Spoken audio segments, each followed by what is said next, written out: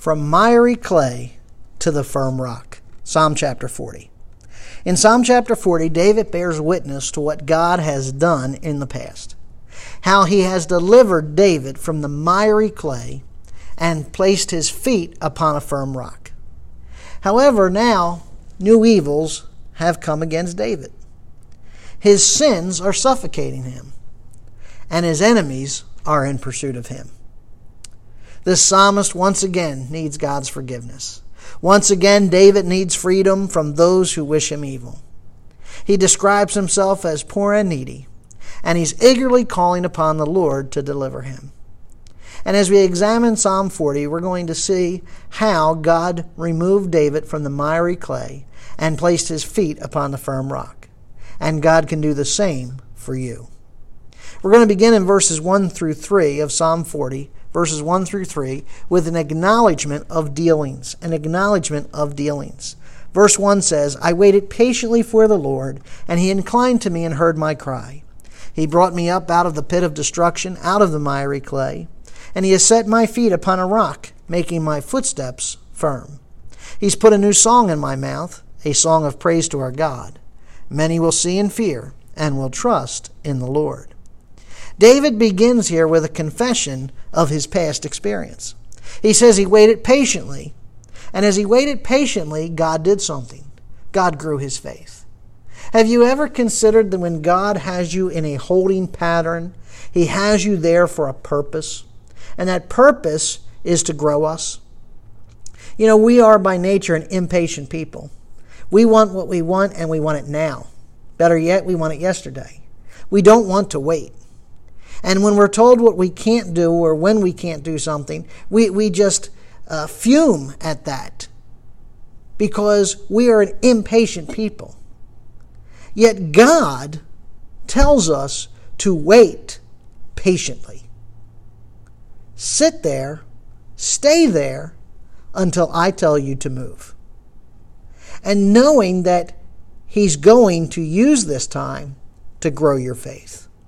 That's why in Luke 11 verse 9, Jesus says, listen, keep on asking, keep on seeking, keep on knocking. When God hears, he'll act.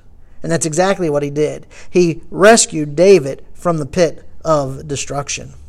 Now the pit is often a metaphor for death. And as that, the miry clay may also represent the death or the abode of the dead. The idea that David is expressing here is that he's living like a dead man. Okay? He's on the run for his life, likely during the time of Absalom's rebellion. And David is basically says, I'm a dead man. My life is done. My life is over. There is nothing left for me. My sin is suffocating me. My enemies are pursuing me. All kinds of evils are against me. I need God's deliverance. But you know, God didn't merely rescue David from death. He picks him up and sets his feet upon a rock, literally establishes his step. He provides refuge. He provides stability. He supplies security. You see, for David, he wasn't looking to be saved from something. He was looking to being saved for something. And you know, believer, when Christ rescued you and I from sin, he just didn't save us from sin. He saved us for himself. He saved us, he rescued us for himself. And that's why he secures us and establishes us in him. He is our rock. Now, as a result of God's work, David has a new song. The song is new because the work of God is new in his life. Christian, do you think about that times that every time that God does something new in your life, you should have a song. You should have a reason for rejoicing because he's done something new. You say, well, there's nothing new under the sun. That's right, but you know what? The mercies of God are new every day. Because the mercies of God don't originate under the sun. They originate in heaven. His song is a song of gratitude. Praise to God for the rescue he has received. You know, when we think about praise, we think about worship. And worship in the Bible is usually a corporate event. But as David praises God, he's not here in a position in a corporate sense. We've seen this before in other Psalms, that many times when David's praising God, when David's in a time of worship, he's isolated because for whatever reason may be, whether it be running from Saul or running from Absalom, in those two different occasions, David was separated from people. He was scattered. And yet, it didn't stop him from praising God. He goes on to say, many will see it. In other words, they're going to see something different in David. They're going to see something in David that is distinct. And what they see in David, it may not necessarily be coming from his lip, but rather from his life. What they see in his life, they're going to know that God has acted. You know, perhaps the last time they saw David, he was down in the dumps. He was discouraged and despondent. But as God lifts him up out of that pit of destruction and sets his feet upon the rock, now his disposition is different. And they see that. And it bears witness to what God has done. And David says that when people see what God has done in his life, they will fear God. Literally, they will be in awe of God. They will look beyond David to the Lord, and they too will trust in the Lord. You know, sometimes we're so busy having people look at us that they never see the Lord. We need to make sure that when people see us or hear us praising God, that it's God that's getting the attention. That we're getting out of the way so that they only see God. The word for trust means they will find security. As you find security, share what God has done so others may find the same security. Now, verses 4 to 5, we have an appreciation of devotion. An appreciation of devotion in verses 4 to 5. How blessed is the man who has made the Lord his trust and has not turned to the proud, nor to those who lapse into falsehood. Many, O Lord my God, are the wonders which you have done, and your thoughts towards us. There is none to compare with you. If I would declare and speak of them, they would be too numerous to count. You know, the last part of that verse reminds us of what the Apostle John said at the end of his gospel. If we were to record all the things which Christ had done during his ministry, all the books in all the world could not contain them. Probably picked up that same thought here from Psalm and what David says. If I could declare and speak of them, they would be too numerous to count. Is that true in your life? Can you say that the blessings of God are so many, so numerous in your life that you've lost count? You see, David now gives content of his witness, or the content of his witness. He proclaims that God is trustworthy and blesses those who trust him. Here, the word blessed here, how blessed is the man who makes the Lord his trust. Literally, how rewarded is the man who made the Lord his trust. You know, the proud are those who stand against God. If you stand against God, you are not going to be rewarded. And you say, well, how do I know if I'm not trusting God? Well, who are you trusting in? If you're trusting in yourself, you got a pride problem. If you think you can solve your problem, you got a pride problem. If you think that, hey, I can fix this, you got a pride problem. Anytime you have yourself in the driver's seat, you're not trusting God. And let me tell you, you're going to be unhappy.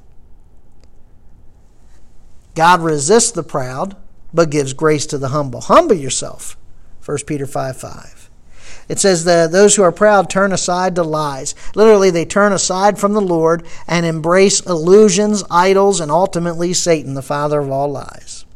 But the blessed person, the happy person, the person who is rewarded by God, will join in praise.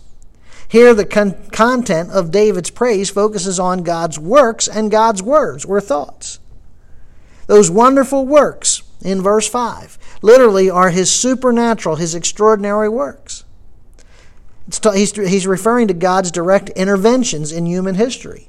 He's not talking about outward displays that we see in nature. He's talking about how God has intimately, directly intervened in human history. And so he's praising God for the manifestation of his power, which goes back to the first set of verses, which evokes the new song. David also praises God not only for his works, but for his words, his thoughts towards us. You know, when we think about God's thoughts or God's words, Isaiah 55 verse 9 says, "The heavens are higher than the earth, so are my ways higher than your ways, my thoughts than your thoughts." God's thoughts, God's words are vast and infinite. But we have to remember this, they're towards us. Even though you and I cannot fully understand his thoughts, even though we can't wrap our minds around everything that God says, understand this. The very thing or person that is driving God's thoughts is you and I, believer. His thoughts towards us. When God reveals himself, he doesn't reveal himself to the animals or to nature or even to the angels. He reveals himself to us. When he speaks, he's not speaking to nature or animals. He's speaking to us. And when his Spirit searches his depths, he makes them known to us. 1 Corinthians 2:10 and 13. God's mighty works and his awesome word go together. And they speak to us. And they ought to cause us to be devoted to him. More reason for why we ought to be praising God.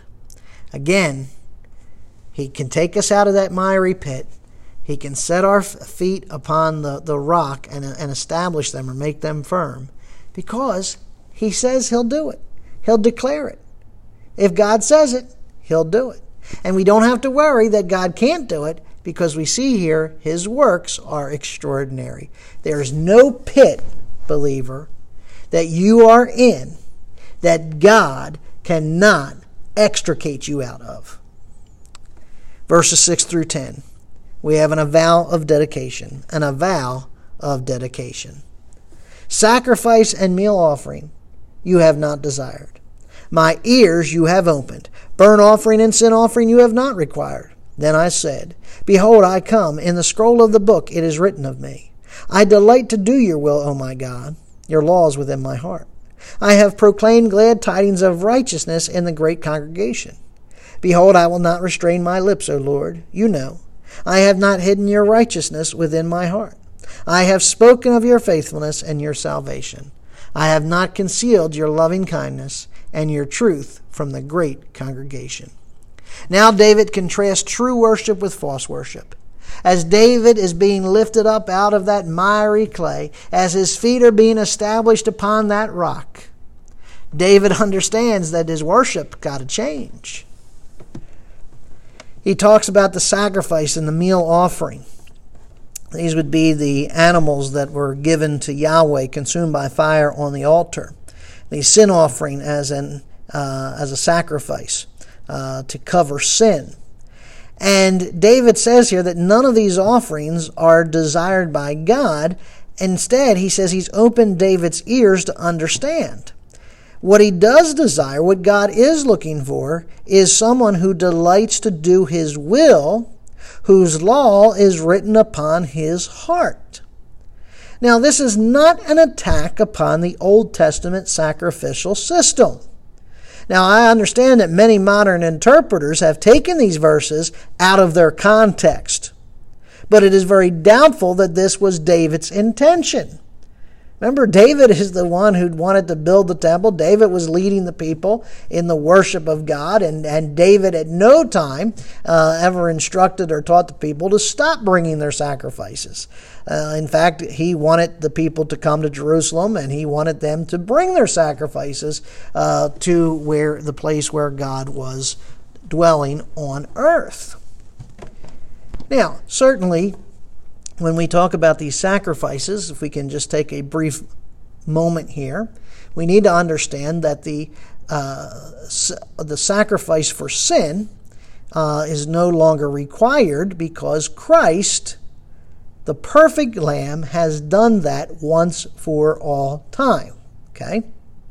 So when Jesus died on the cross and shed his blood as the Passover lamb, he was also looking forward as the sacrificial lamb and goat of the atonement, and therefore he carried away our sins, and his blood makes atonement, and it's a once-for-all sacrifice. Okay, it does not need to be repeated, redone, anything of that nature.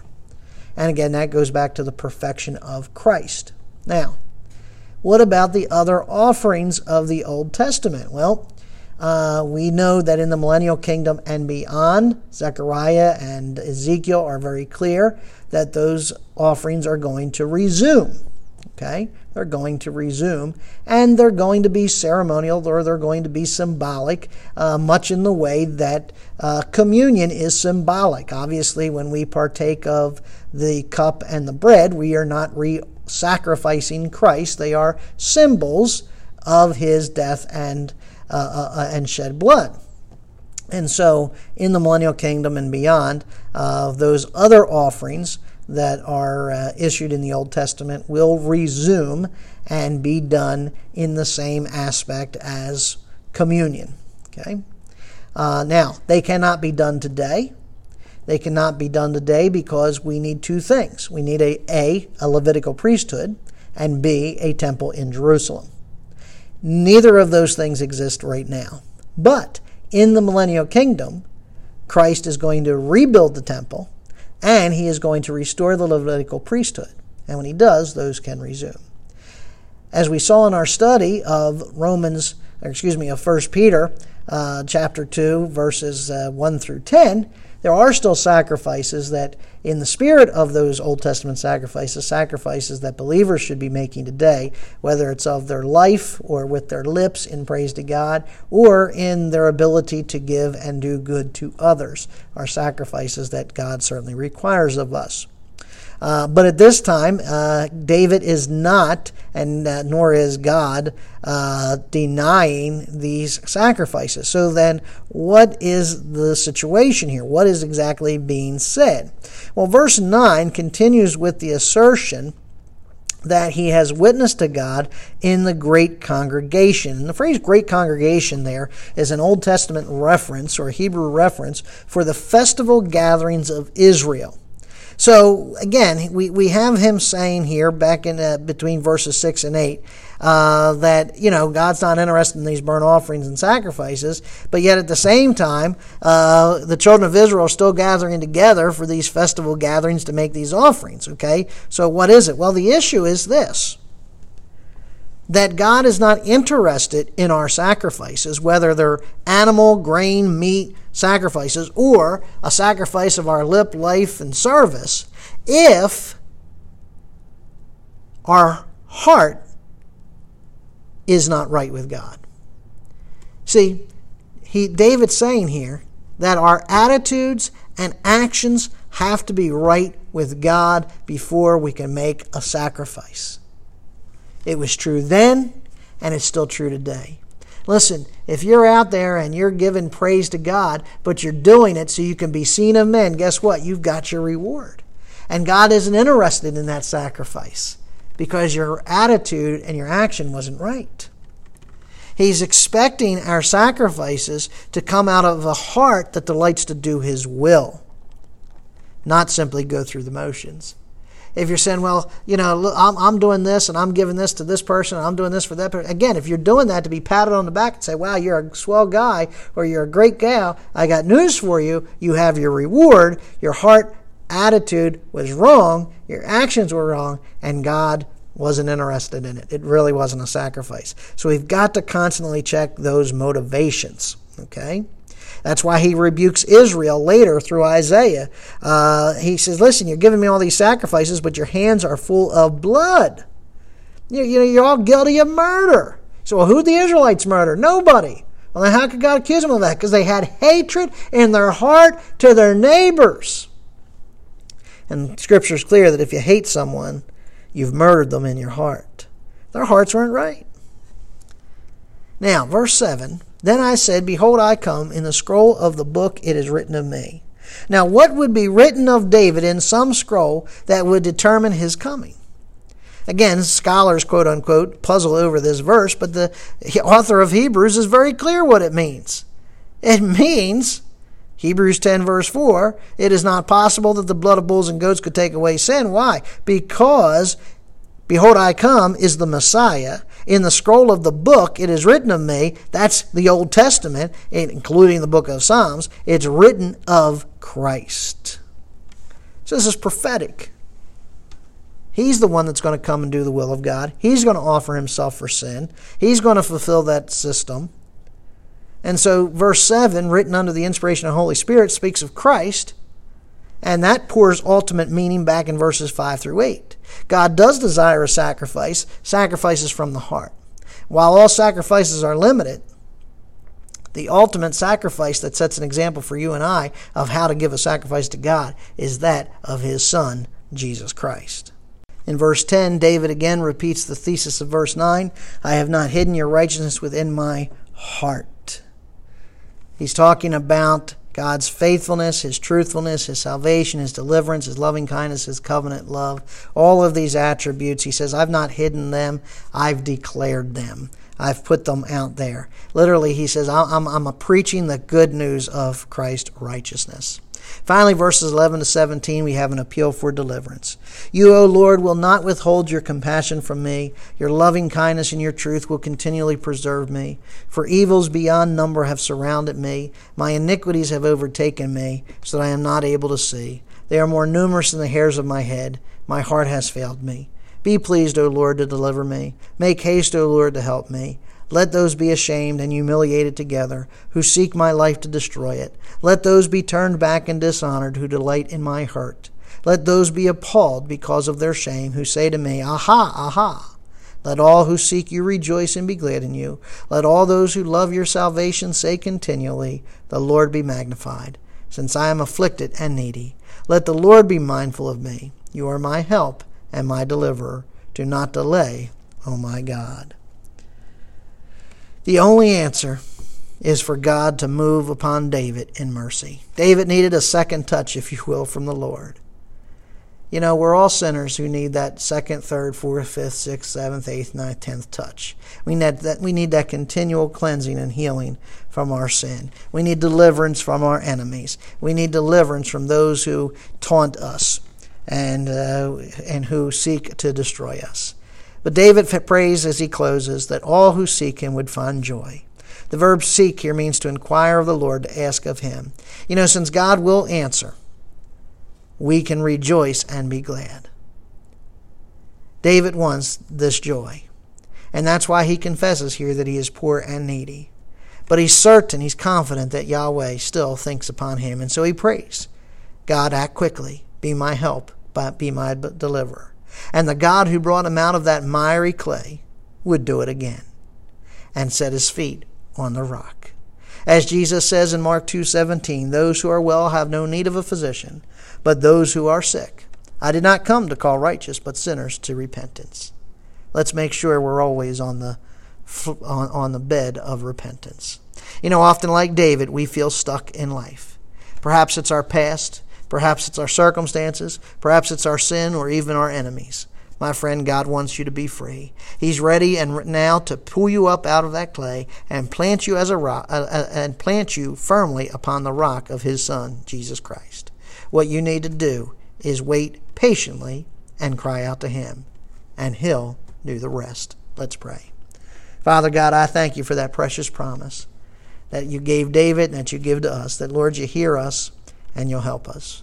That, Father, when we find ourselves in that miry clay, in that pit of destruction, Father, you will come down and lift us up, clean us off, and set us upon that rock. And I thank you for that. Thank you for the forgiveness of sins, Father. Thank you for deliverance from sin.